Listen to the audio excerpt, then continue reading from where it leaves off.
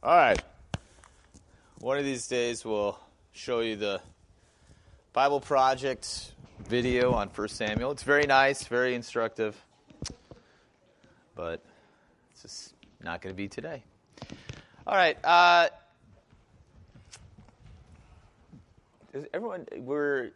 was going to hook up the Bible to the screen, but since we can't do that, if you have a Bible, if you don't, you might want to grab one. This Bible's around. Okay. So, 1 Samuel 2 and 3. We're gonna really try to get through both of them because got to. All right. So, I think Pastor Buke's, Judges was a mess. And Samuel follows kind of on the tail of the book of Judges, chronologically, story-wise, narratively. And so now God's going to make things right. So Samuel's coming along. Now, 1 Samuel, I'm going to have a problem saying the prophet Samuel, the book of Samuel. So if it sounds confusing, let me know.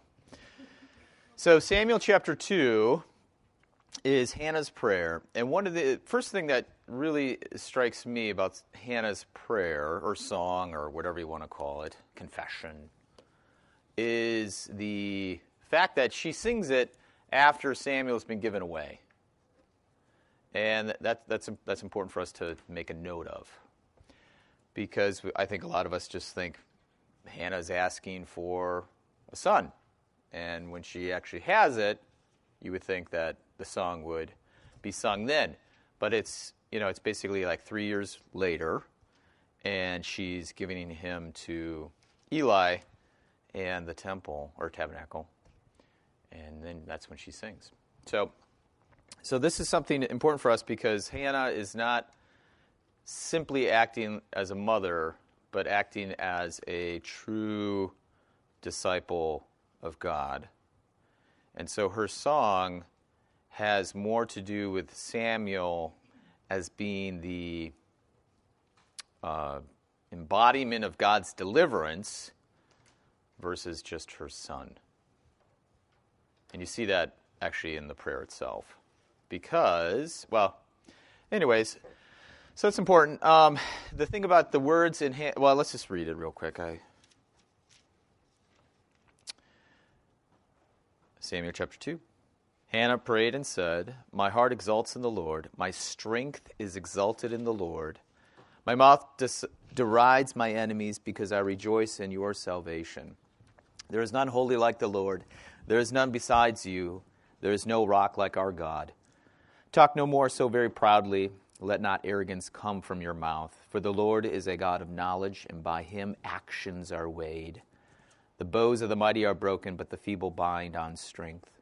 Those who are full have hired themselves out for bread, but those who were hungry have ceased to hunger. The barren has borne 7, but she who has many children is forlorn. The Lord kills and brings to life. He brings down to Sheol and raises up. The Lord makes poor and makes rich. He brings low and he exalts. He raises up the poor from the dust. He lifts the needy from the ash heap, to make them sit with princes and inherit a seat of honor. For the pillars of the earth are the Lord's, and on them he has set the world. He will guard the feet of his faithful ones, but the wicked shall be cut off in darkness. For not by might shall a man prevail. The adversaries of the Lord shall be broken to pieces. Against them he will thunder in heaven. The Lord will judge the ends of the earth. He will give strength to his king and exalt the power of his anointed." Okay, great. So the words themselves have a very strong military tinge to it. So this is another indication that God is doing something, not just for Hannah, but for the entire nation of Israel. And when I read these words, I thought of Deborah the judge. So Deborah and Barak were a dynamic duo. But Deborah was the one who basically told Barak to take care of business because Barak was kind of sheepish about it. So Hannah is very strong and faithful and courageous in this song that she sings, but at the same time, her song is really about who? It's about God, right? So what's interesting is it's not, Samuel barely makes it in there. It's just all about how God's going to save her and bring up the downcast and lower it's all this topsy-turvy business. So, but what's interesting, though, is that this song, again, not only speaks for Hannah, but for the entire nation of Israel, because, these people are reading this as a history of their salvation. So this is, if a son is given in the midst of barrenness, who knows what else could happen? Because the son coming out of barrenness is a sign of God creating out of nothing. So Samuel becomes a sign of great possibility. And there's a nice little quote here. Barrenness ends by the power of God in glad, trustful worship. So this is another template for the entire book of Samuel, that God is faithful to his promises to set aside a people for himself. And so now he's going to do that. And we'll see this, kind of routinely, always, in the Bible. So what sort of prayer, song? The one interesting thing is that I have a long quote there from, I forgot to cite it, but Origen was a 3rd century theologian who just asked a simple question whether it was even a prayer. And what he kind of says is that it's a prayer because it's symbolic or symptomatic of Hannah's posture. So the words themselves, she's not really asking for anything. She's just kind of announcing things. And she's really just confessing what God's going to do. Even in the Lord's Prayer, our Lord says, to ask for forgiveness and keep us from temptation and the evil one. But in this one, it's nothing. So some people call it a song, which is probably right. It's a poetry, but in Hebrew it actually rhymes. It sounds nice. English is, it sounds nice in English too, I guess, but not necessarily, very rhythmic. But so it's an announcement of God's intervening for his people. this is the thing is that underlying this too from chapter 1 is that you have the 2 wives, right? One is very fertile and has lots of babies, and one doesn't. And kind of from a cultural standpoint, there is a good idea that let's backtrack a little bit.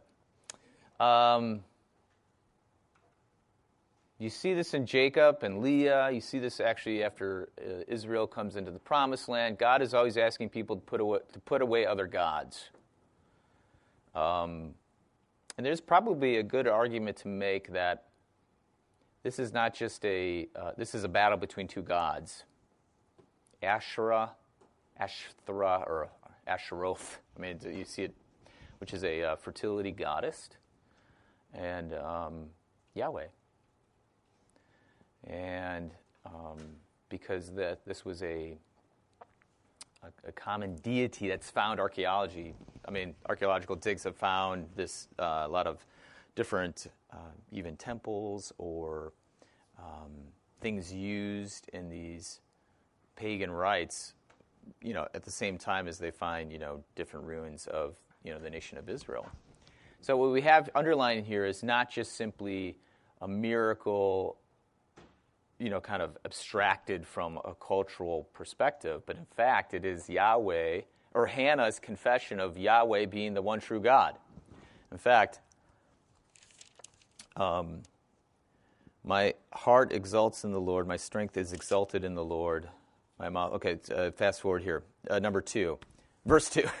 Verse 2. There is none holy like the Lord. So this is actually a phrase or a statement of uniqueness.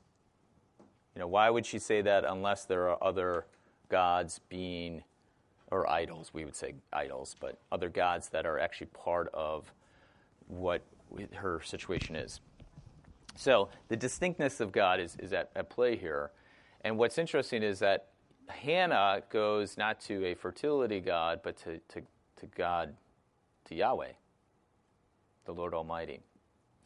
And her confession in verses 9 and 10, well, it's 8, especially in 8, where the half of 8, for the pillars of the earth are the Lord's, and on them he has set the world. So she's making, if God can create something out of nothing, he can bring a child out of a barren woman.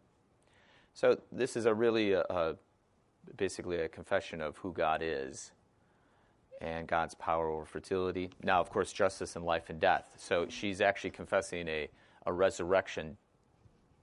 God is the God of resurrection. You see that in verse 6. Okay, so does Israel need a resurrection? Absolutely, right? I mean, at the end of Judges, everyone is doing everything in their... I didn't look that up, but it ends that way, right? What's the phrase? Everyone's doing what's right in their own sight, which is a cesspool. And you actually see this then embodied in chapter 2 with Eli's sons, right? Eli's sons are priests of Yahweh. And, of course, what are they doing? I mean, they're just doing whatever's right in their own eyes. I mean, it's awful. We'll get to that in a minute, though. All right, so Israel does need a resurrection because they're dead, spiritually dead. And you also see this in the beginning of chapter 3, if you take a look at 3 verse 1. Now the young man Samuel was ministering to the Lord under Eli, and the word of the Lord was rare in those days. There was no frequent vision. So the word of the Lord was rare in that day. What does that mean? That means there was no prophetic utterances. So the prophets were quiet. No one was speaking, which also means... Does anyone know what the word prophet means? There's three words for prophet. One is seer. So the connection of the word of God and then no frequent vision is connected in the fact that there's no prophets now. So it's like they're dead. Without God's word, what? Man does not live by bread alone, but by the very word of God. So there's no word of God, so people are dead. So they need a resurrection. They need something anew, something to break from the old way. Okay, and so that's what's happening. Hannah's confessing this. This is what's going to happen. And in fact, I think Hannah's song is really the lens in which you want to read all of Samuel and Kings, just the whole history. So what she confesses, in chapter 2, 1 through 10, is you just got to keep that in the back of your mind when you read these stories. Really, there's a death and resurrection happening. There is a cleansing of the old and bringing in the new. But the new is never disconnected from the past. So it's a renewal of God's promises. He's being faithful to what he said to Abraham. Okay, great. So is Hannah a reformer? Yeah, probably. I mean, she probably wouldn't see herself that way, but I already talked about that. Okay, great. So what's interesting, too, is that you see Hannah's song repeated in Psalm 113. Actually, in 2 Samuel 22, David, he says something very similar to what Hannah confesses. So this whole notion that So you have this in Psalm 113. It's like a public song. It's like a song for kings, actually. But Hannah is making this now about Samuel. So you have this public drawn into the personal, but then all of a sudden the personal then is tilted towards the national. So God is doing a new thing in this person, particularity. So it's not like it just kind of happens. This is really important for us as Christians because God acts through people, through us. And oftentimes, I think when we think about like church renewal, we think, well, if we kind of do things right, then it's just going to work out. But what Hannah is showing us, and Samuel especially, it's that the renewal of the person is what ignites the renewal of the community. So, and we'll see that especially with Samuel and Eli in a little bit. I'm going to try hard not to jump ahead. So, all right. So then the next, the joy of Hannah then is a sign of the greatness of Israel under David. So Hannah's song becomes everyone's song. It becomes your song. It becomes my song. All right. It's not just Hannah's. It's everybody's song.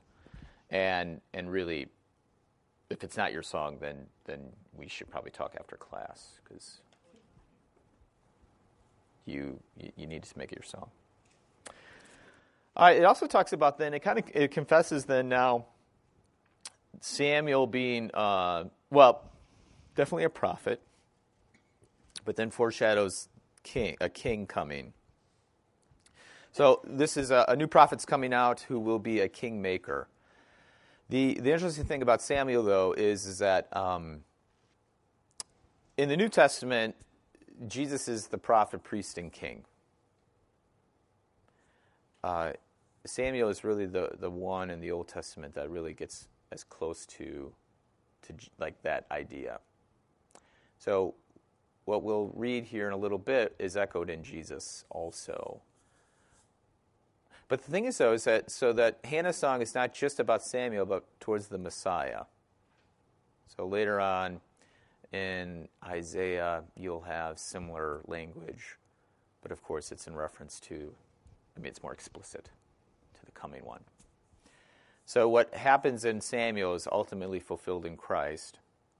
And just in case you've read ahead, Samuel goes to God in a little bit and says, the people want a king. God's kind of like, well, that's not a good idea, but you should give it to him anyways. God's not necessarily against the idea of a king, because it's already talked about earlier in other passages, and I just wrote those down, Genesis 17:6, 49:10. And then it's also hinted already in Judges. I didn't write that one down. But but the thing is, though, is that Israel wants a specific kind of king. And then that's when we get the distinction between Saul and David. David is a man after God's own heart. Saul's not. So God's not opposed to a king because he already talks about it. But at the same time, it has to be a king that is called out by God and formed by God. So you see this already in Hannah's song, like she at the very end in verse 10. The Lord will judge the ends of the earth. He will give strength to his king and exalt the power of his anointed. So within the book of Samuel, of course, who's the king? I already said David, and of course we know that David is anointed. We'll get to that story, but it's very, very beautiful. Well, okay, even within, verse 5, right? I need reading glasses. Is it where they talks about the 7? Yeah, right, the barren has borne 7. Where's David in the line of Jesse? You know which child he is? Yeah, he's the last one. We always think about it, but he's the 8th. He's the 8th one. So 7 is not quite enough. Need one more. So really, you have this foreshadowing of David in Hannah's song, but of course it goes even beyond David. Okay, We already talked about that. Giver, the emphasis is on the giver and the gift. Great. Oh, does Hannah's song, I mean, when you read, maybe Pastor Bukes already mentioned it, but does it sound familiar? Of course, it sounds like Mary, right? And the Magnificat. It's, it's all the same themes of Hannah then are played out in Mary. And of course, Mary's song, it's not really, it's about God, her Savior, but of course now it's really about her son, her child. Where Hannah is, it's always looking toward, it's looking to something else. Also, too, the Magnificat is, so Hannah is really about Israel, and the Magnificat is really about the world. So you have again, as Hannah's song needs to be your song, Mary's song needs to be your song, too. It's really a powerful image. And what also is interesting, too, about both of these is that, the role of women and how women, again, are leading the charge for all of the people of God when it comes to confessing and trusting in God's promises. I didn't want to make a big deal about that, but it should be said. I want to make sure that everybody realizes that. Because, after Hannah comes about Samuel, and then Saul, and then David, and then Solomon, and kind of all hell breaks loose after that. But the point is that you have this faithful woman who is trusting in the promises of God to not only give her a child, but also to save Israel. And she's the ultimate picture of what everyone should be like. And then you get that kind of in spades again in Mary. So, all right, great. Any questions about the song of Hannah? Or you want to pick, there's a lot of interesting little notes about, I think on the back of your little packet, I put a picture of, I don't know why I put it second. It was just easier for me. But there's a picture of an Akkadian genie, or god, and the horns. So Hannah talks about the horn in verse 1, I believe. I can't even read this. I'm just going to get my computer. I can hear. So the idea of horns, and then also thunder. I didn't put that picture in there. So Hannah is really confessing about, like, hey, you have a God that has a horn on? Well, my God is the real horn of my salvation. There's also an image of God's holding thunder. Of course, if you know Greek mythology, right, that still gets played out in Greece, right? Zeus, right? Zeus is the god of thunder, or lightning, right? But of course, Hannah says, well, Yahweh is really the guy who's in charge of the thunder. So, oh yeah, it's right there in the beginning. My heart exalts in the Lord. My horn is exalted in the Lord. So there's a, yeah, okay. Verse 8, raises up the poor from the dust. He lifts the needy from the ash heap. He will guard the feet of his faithful ones, but the wicked shall be cut off in darkness, for not by might shall a man prevail. It's verse 9. Yeah. He will guard the feet of his faithful ones. Of course, what does that sound like for any New Testament ones? Mary said his mercy is still going before. Yep. So it's Oh yeah, it's really very, very, very similar. No, blessed are the feet of those who bring the good news, right? Okay, great. Eli's worthless sons is what the subheading is in the English Standard Version. But what we really have is a compare and contrast between Samuel and Eli's son. So you have a Samuel who's becoming a priest, and you have Eli's son who are like the anti-priests. So everything that Eli's sons are, Samuel's not, and that's good. Samuel should not be like them. I think I put a picture of a three-pronged fork. That was from Gezer, which is actually west of where Shiloh is. Did Pastor Bukes bring a map last week? I forgot to ask him before we... Okay. It's very helpful to figure out where all this is happening. Okay, great. So that prong fork, I think, is related to the verse 13. But the whole point, though, is that Samuel is becoming a priest. He wears an ephod, and he'll be the faithful priest. He's the rise of the faithful priests and the downfall of the unfaithful ones. Great.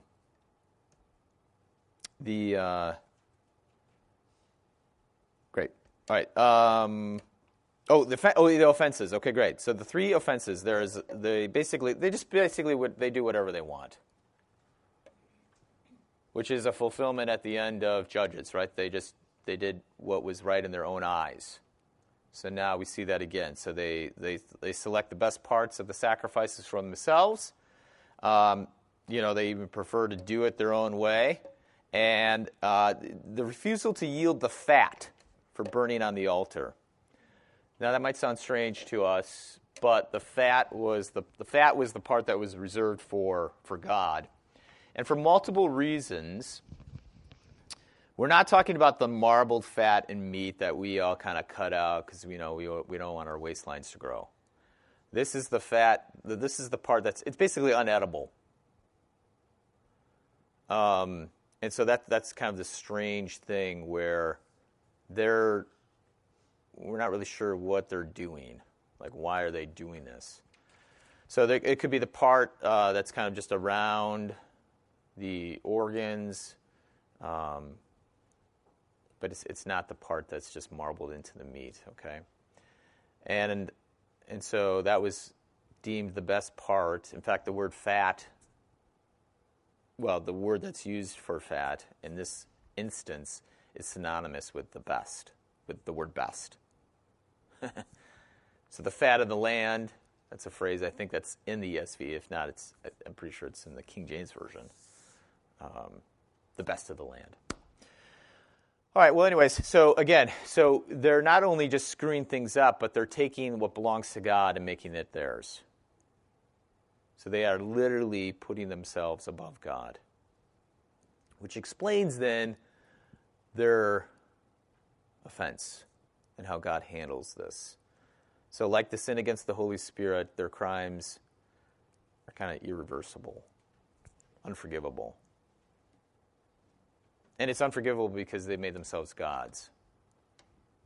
Okay, they are unfaithful, faithless, no faith. So especially in the Old Testament, God is a jealous God, already from Exodus, right? So we know that if you go against God, He'll probably kick your butt to kind of remind you that He's in charge. But if you live as if you are God, the only thing that God can do is actually destroy you. Because it's not just breaking His laws, it's actually abdicating Him. So if you won't have God, period, then God will say, then you can have it your way, but He's a consuming fire. So they're not playing with fire, they're actually just jumping into it, and God has some harsh words for them. Oh, yeah, so maybe we should read that. Verse 12. Now the sons of Eli were worthless men. By the way, so it's not just a derogatory statement. I didn't put that in there. What does it mean to not have worth? They've lost. Again, in our modern minds, this sounds like a kind of a more therapeutic question. But if they have no worth, they are.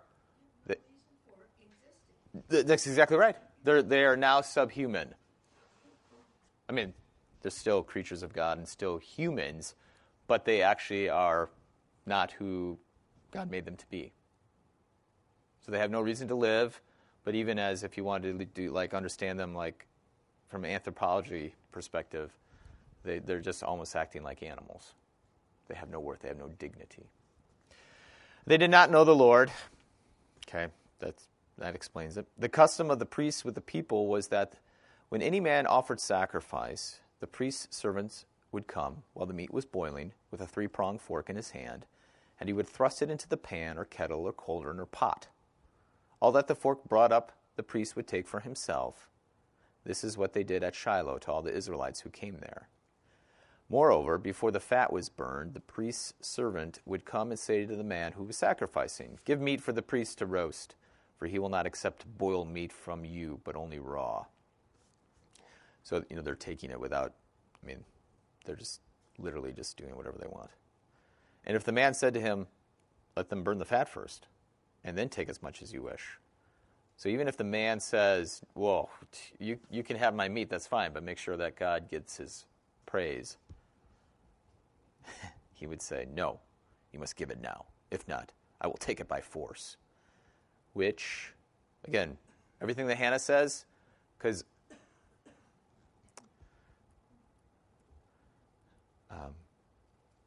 verse 9, "For not by might shall a man prevail." And what are they doing? They're taking things by force. Thus the sin of the young men was very great in the sight of the Lord, for the men treated the offering of the Lord with contempt.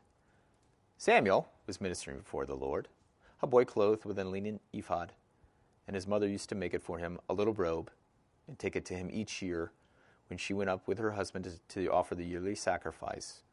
Then Eli would bless Elkanah and his wife and say, "May the Lord give you children by this woman, for the petition she asked of the Lord." So then they would return to their home. Indeed, the Lord visited Hannah, and she conceived and bore 3 sons and 2 daughters, and the boy Samuel grew in the presence of the Lord. Okay, so not only do we revisit Hannah and Elkanah, the prayer that Hannah made is blessed by God not because of her worthiness, but because of God's mightiness. That's another thing too. Okay, so the shield of God now becomes a sword, and he's going to fight for his faithful ones. So in that reading that we just read, there are people who are trying to be faithful to Yahweh. They're basically telling Hophni and Phinehas, "Hey, whoa, wait a second, this is not how things are done." And they're just, they're using their power for wrong, for sinful reasons. So, the Lord can't let this happen because he wants his faithful ones to be, to grow in faith. And so, basically in this situation, who's first? They're putting themselves first. And unfortunately, when Eli, we're not going to read that part, but when Eli rebukes his sons, and he doesn't do anything about it after that, he's now putting his family before God.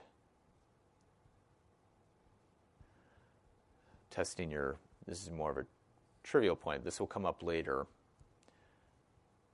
But Samuel's given a tough spot. I forgot his name off the top of my head.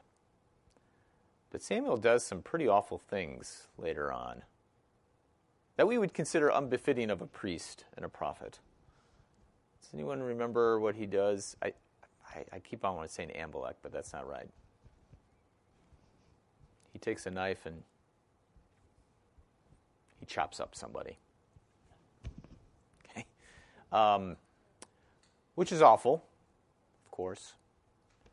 But Eli, he's not going to do that, even though his sons need to be eradicated. Yeah. So Eli held great power, and he passed it on to his children, his sons, and they all thought it just came from them, so they could just do whatever they want. They misunderstood that it actually came from God. Now, the great thing about Eli, though, is things change for him in chapter 3. But let's just compare. Samuel is a young man, just like the 2 young men. Their father is Eli. How is Samuel Eli's son?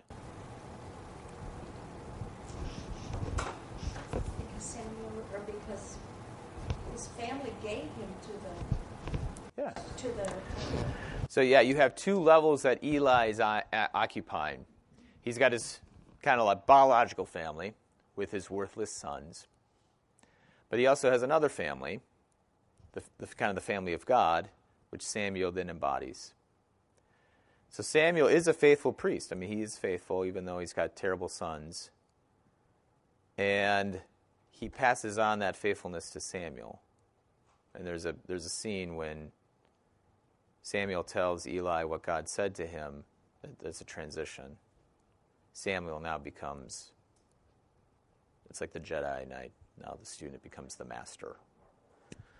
And then Eli, of course, has to take not only that role, like he has to hand off that role and now becomes a servant of Samuel. It's pretty extraordinary, but that we're getting ahead of ourselves. And both are great. So they're great sinners. And Samuel, actually, it's a little bit later. It's not in chapter 2. He's a mature man. He's great in the sight of God. I mean, well, and you get a little bit of that, of the foreshadowing of this when in verse 26. Now the boy Samuel continued to grow both in stature and in favor with the Lord and also with man, which is almost a direct quote of who? Jesus in Luke chapter 2. Okay. All right, so Samuel is becoming a priest. Obviously, he wears the ephod. He is the embodiment of this faithful priest that's going to come and renew Israel.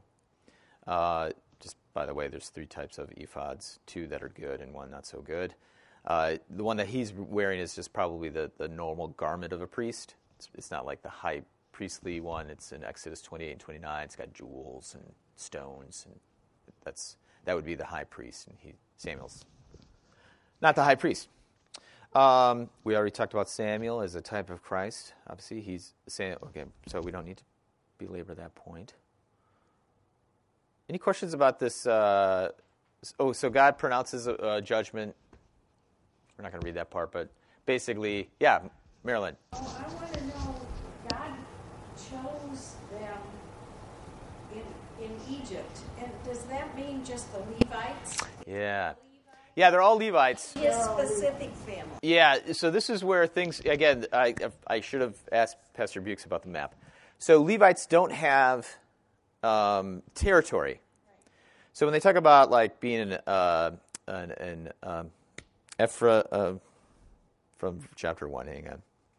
No, it is Ephrathite. No, good. I remembered rightly. So Samuel is from that phrase is probably meaning like he's from that region of Ephraim, even though because Samuel couldn't be a priest unless he was a Levite. Then you have Eli though, who also is a Levite, being a priest. But you have this exchange now of like the priestly families, like Eli's lineage is done. Will no longer be a priest, and Samuel's will rise up. Tracy. Hi. When you're saying that Eli's sons, couldn't they have turned around and repented and been forgiven? Well, yeah, obviously they could, yeah, but they didn't. Yeah. They and what God held against them was, I guess, they like stole from. No, it's even more than that. It's more fundamental than that. Yeah, it's not even their actions. It's the fact that they actually consider themselves gods. They think they're God. Yeah, basically, because when you take God, when you put yourself above God, no matter what you call it, you're a god. Yeah, you think I'm God. Yeah. So if you think, yeah, the world revolved around them. Mm-hmm. Yep. Now that's the challenge for all of us, right? Is if we think everybody should adjust their lives to us, we're basically, saying that we're the center of reality. Which means then even God should adjust His life to us, right? And that's what's happening here. Now, if they were to sit here and say, "Do you think yourselves are gods?" they would probably say no, but their actions speak differently. And that's the thing too, is that in Samuel, this chapter, it's all a description of what they've done. It's not you hear little words about like, hey, no, if you don't give this to me, I'm going to take it by force. But when they had that offering. Yeah. God asked him to wait. He was like, no, I don't wait. No, yeah, exactly. And in fact, they take the part that's for God and give it to themselves. How do you do that? How do you represent it now? Because we don't have. Yeah, well, actually, the thing for us right now is what belongs to God. Everything, right? And so we want to order our lives around what Christ says. So our life, Christ has to be the center of our life. So that means, not only saying our prayers, coming to church. So we got our time. We got to set our time around who Christ is. We got to set our words, what we say, has to be centered on Christ. Our financial life has to be centered on Christ. Our friendships have to be centered on Christ. So that's how we do it today. And praise be to God, hopefully nobody in this room says, if you don't give me this stuff, I'm just going to take it by force. But sometimes we do. It could be passive aggressively. It could be. We don't use a 3-pronged fork to do it anymore, right? We don't take what God belongs to God, but. I get coming to church and saying your prayers. For every word that we speak to everyone? Yeah, everyone has to. But that's the thing is that's a tall order, right? And we don't do that. Then that's where the forgiveness of sins comes in. Well, that's exactly right. So all these are not easy, but that's precisely what God asks of us because that's the way reality is. God is the God is Hannah's song, right? The one who formed the earth, the one who can bring the dead back alive again. So nothing is impossible for God. And now there's so many things that can be said about this, is that what does the angel Gabriel say to Mary before she sings her song? Yeah, you're highly favored. And then Mary says, well, how can this be? And then the angel Gabriel says, nothing's impossible for God. So, Jay-Z, you might say, I don't know if I can say all these words. I don't know if I can say everything that glorifies God. There's times where I glorify myself, or, there's times where I think about myself first. But the angel Gabriel will say to you, Tracy, there's nothing impossible for God. Even for you. He can change you. Will you say glorify? No, I don't. Absolutely not. And that's why we have the forgiveness of sins in our church service. Is when we confess our sins, it's a reminder. It's not only to receive forgiveness, but a reminder that we do not live apart from God's word and God's strength and God's power.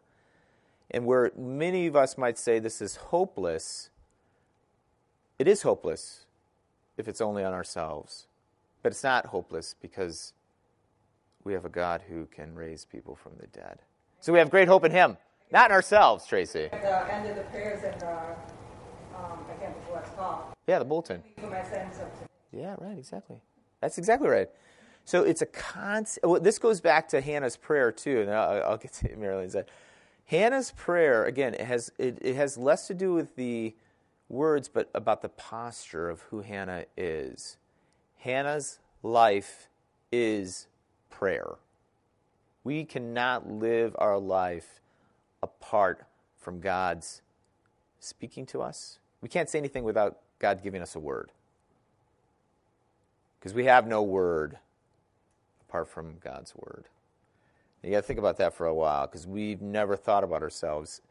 But the only way we can speak is if we've been given a word. So we have to ask ourselves, well, where do words come from? Well, it comes from the one who speaks. The Word of God, Jesus.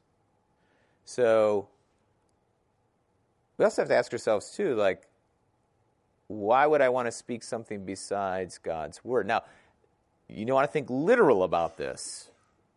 Meaning, can I only say words that are in the Bible? No. You want your words to be formed by Christ, because all words belong to God. Because He is the Word. He's language. And I know that's getting very philosophical, but so while that might seem like a tall order, it's not for God. The other time, this goes back to your original point, though, is if Hophni and Phinehas said, I'm sorry for what I've done, God will forgive them, of course. But that's not what happened. So we want to make sure we stick to the words on the page and not speculate about things that could have, would have, should have, because that distracts us from the reality of what is actually happening in Samuel. And that's really important for us, because I think we get so wrapped up about like Eli's sons and Eli's losing his priestly vocation, when in fact it's not primarily about them. It's primarily about God's action in Samuel. And don't we do that with ourselves? We really focus on our sinfulness. Oh, I'm a poor sinful being, right? But we forget about how it ends, about God's forgiveness and our delighting in God's will in our life. We are, not to get, again, Martin Luther has a phrase, we are simultaneously saint and sinner, or justified and sinner. We are fully justified. We are saints. So the question would be whether do you want to focus on the sinner part or on Jesus making you a saint. When you put it that way, you're like, oh, of course I want to focus on Jesus' work in my life. All right, Marilyn. Well, I just was looking at verse 12, and Eli's son said, they did not know the Lord. That means they didn't have faith, so they couldn't do any good thing no matter. No, that's exactly right. So that goes back to Tracy's question, is that, well, yeah, if they would definitely ask for forgiveness, but the fact is that they are faithless. Yeah, they're completely outside the bounds. Well, like David did horrible things, but he was forgiven because he had faith. Right. So again, you see the whole story happening here. And then Eli himself, when Eli says to Samuel, you have to tell me what God said, because Samuel does not want to tell Eli what God said, because God basically tells Samuel, Eli's sons are going to die, and Eli's going to not hold his position anymore. His life is over, basically. Samuel doesn't want to tell that to Eli, because Eli has raised Samuel, and Samuel has, a lot of love for Eli. But Eli, what does he do? He gives up himself. He's completely willing to receive whatever God says because he believes God to be just and right. That's an amazing thing. I mean, Eli is very amazing in these two chapters, is that he goes from having basically the most powerful position in the nation, because people come to Shiloh. This is where the Lord appeared. And then things just go downhill. And the moment where it's like the worst, he says to Samuel, you have to tell me. And Eli says, let it be so, basically, to Samuel's word. That takes trust, self-sacrifice, and putting God first.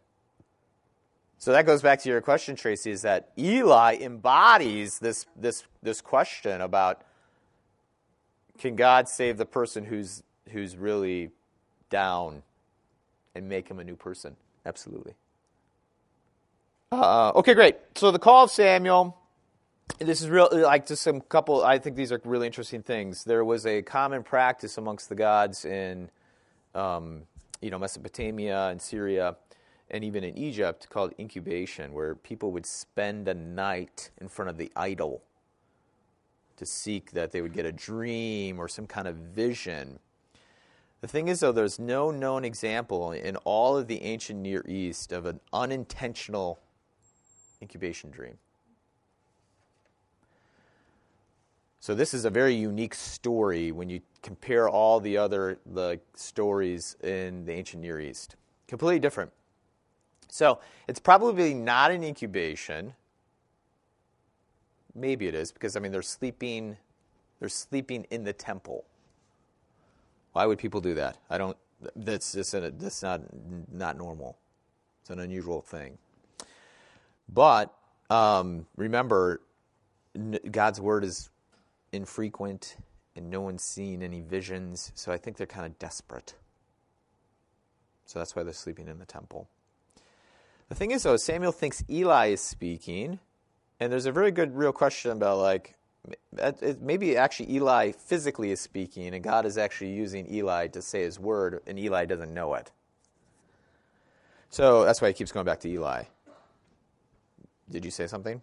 And then Eli realizes, wait, it's not me. It's God speaking through me. Goes, lay down, and then whatever he says. So I think the term is a dream theophany, a revealing of God. The thing about the menorah, so then in verse 2, it says the lamp of God did not go out. The menorah, so if you know the tabernacle, the menorah, the lamp, the light of God, it was never supposed to go out. So the reference that it wasn't like it had not gone out really makes no sense unless there's something else happening here. And most likely, because there's other references to the lamp of God or the lamp of the Word, or referring to hope. And then the word of the Lord was rare. The prophet couldn't see very well. And then Eli's eye vision, eyesight grew dim.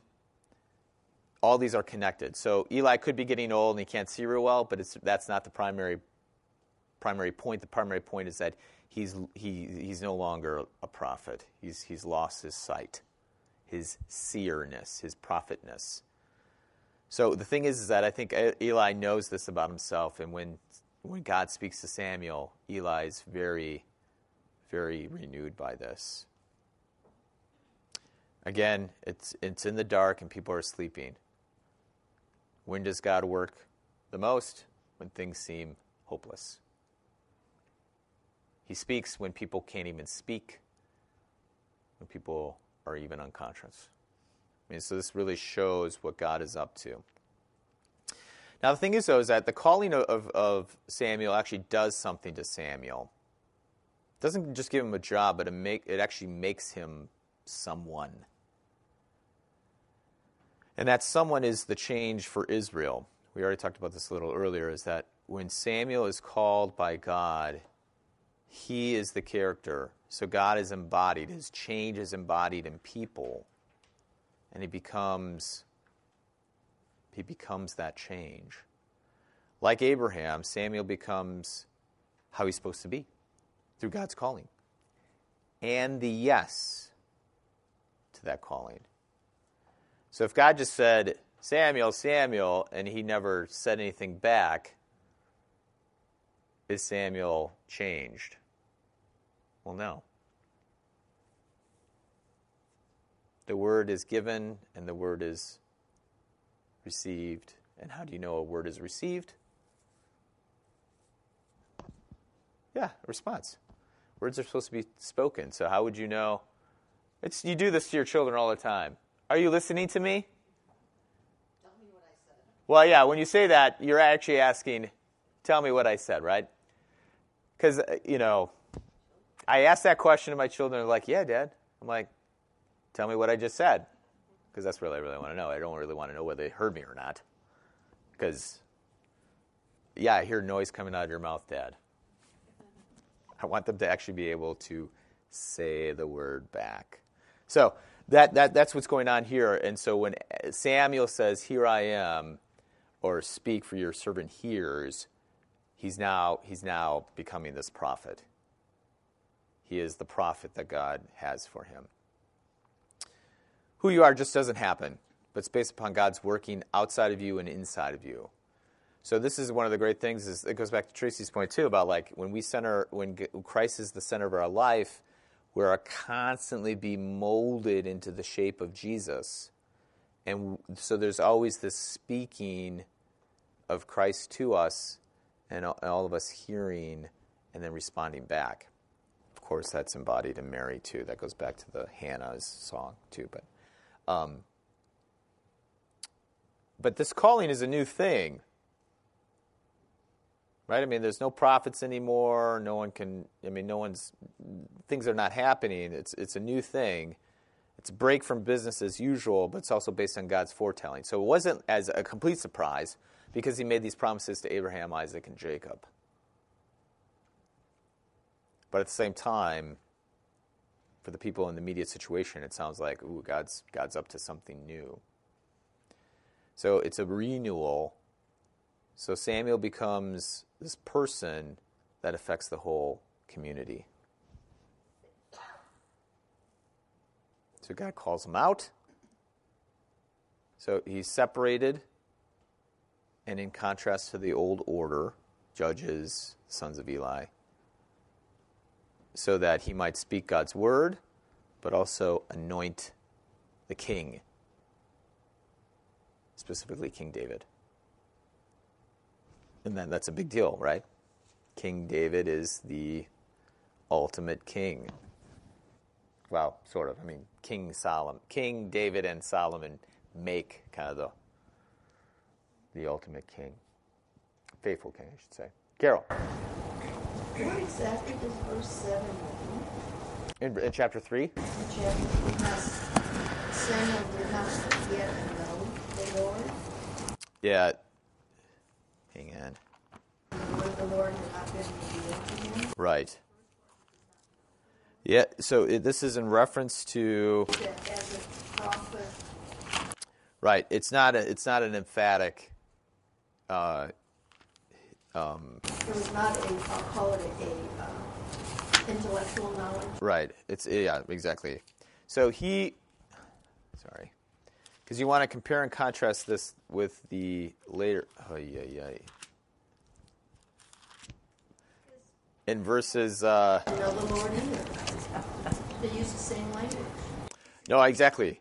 So you have Eli actually dying. I mean, so Eli's really at the end of his rope in a sense. And that's why it's really important for us to understand is like think in images, is that Eli is lying down when this happens, right? Yeah, but no, I mean, about Samuel. I mean, it uses the same language for Samuel as it did for Eli's Sons. That's right. the Lord. Samuel Did not know the Lord. That's right. Compare and contrast. But of course, what happens now? does. Right. So Samuel did not yet know the Lord, and the word of the Lord had not yet been revealed to him.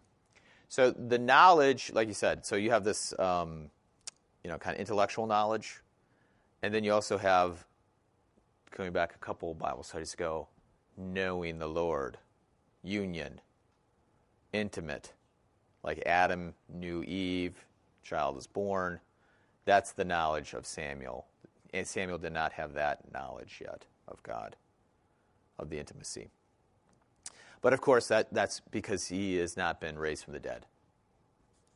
Does that make sense? So like you can know God intellectually, but it's not until you're baptized that you know God. Because you've been risen from the dead. Yeah. Yeah. It could be maybe it was that he did not know what God's plan, what his work would be. Well, that goes to the second part. So these two are distinctly connected. The word of the Lord had not yet been revealed to him. Okay. What word? It's not just the word like the Bible. It's the specific word that changes him to be this prophet, kingmaker, his mission. And maybe he didn't have the full Holy Spirit. Like when the disciples, before the Pentecost. That's right. Yeah, that's exactly right. I was going to say, in regards to Eli's sons, they didn't know the Lord in the sense that they didn't have the Holy Spirit. Because I was thinking of Pastor Bruzek mentioned that we should pray for the Holy Spirit. Oh, yeah. And when the angel came to Mary, verse says that the Holy Spirit came on. Yeah, overshadowed her, yep. And so it's the same with us. Yeah, these are all great connections, Donna. We should rejoice that we have the Holy Spirit in baptism, but then he keeps renewing that. That's right. There's always more to God, right? So we always need more Holy Spirit. It's not, so let's just finish Carol's question real quick. So you have these two levels happening in Eli. It's the foils. So whatever's happening to Samuel, the opposite is happening in Eli's sons. So I mean, to be honest, I really want you should make a chart. It's really really easy to see that, which I guess I should have. I'm thinking about that right now. But okay, but back then to Donna's question. So Mary, of course, was a faithful Jew, right? but the Holy Spirit overshadowed her. So she was saturated with the Holy Spirit. So God knew Mary, and Jesus comes. And he chose her for a special purpose. Yeah, right, exactly. It's exactly right. That's why I think it's a great comparison, but it's not the only comparison. I mean, there's a variety of other comparisons in Scripture that really you make this distinction of knowing and knowing. So we do have to finish. We have to be done. But Eli's wanting, Samuel's waxing. Read Samuel chapter 4 for next week. We're going to try to maybe do like 4, 5, 6, 7. These are long books, so we can't, spend the next 5 years studying these. So feel free to read ahead or not. We'll try to read as much as possible. I wanted to read more of the Bible in class. I'll work on that myself. So do a better job next time. But thank you so much. Let's pray. Lord, remember us in your kingdom and teach us to pray. Our Father, who art in heaven, hallowed be thy name. Thy kingdom come, thy will be done, on earth as it is in heaven. Give us this day our daily bread, and forgive us our trespasses, as we forgive those who trespass against us. And lead us not into temptation, but deliver us from evil. For thine is the kingdom, and the power, and the glory, forever and ever. Amen. Thank you.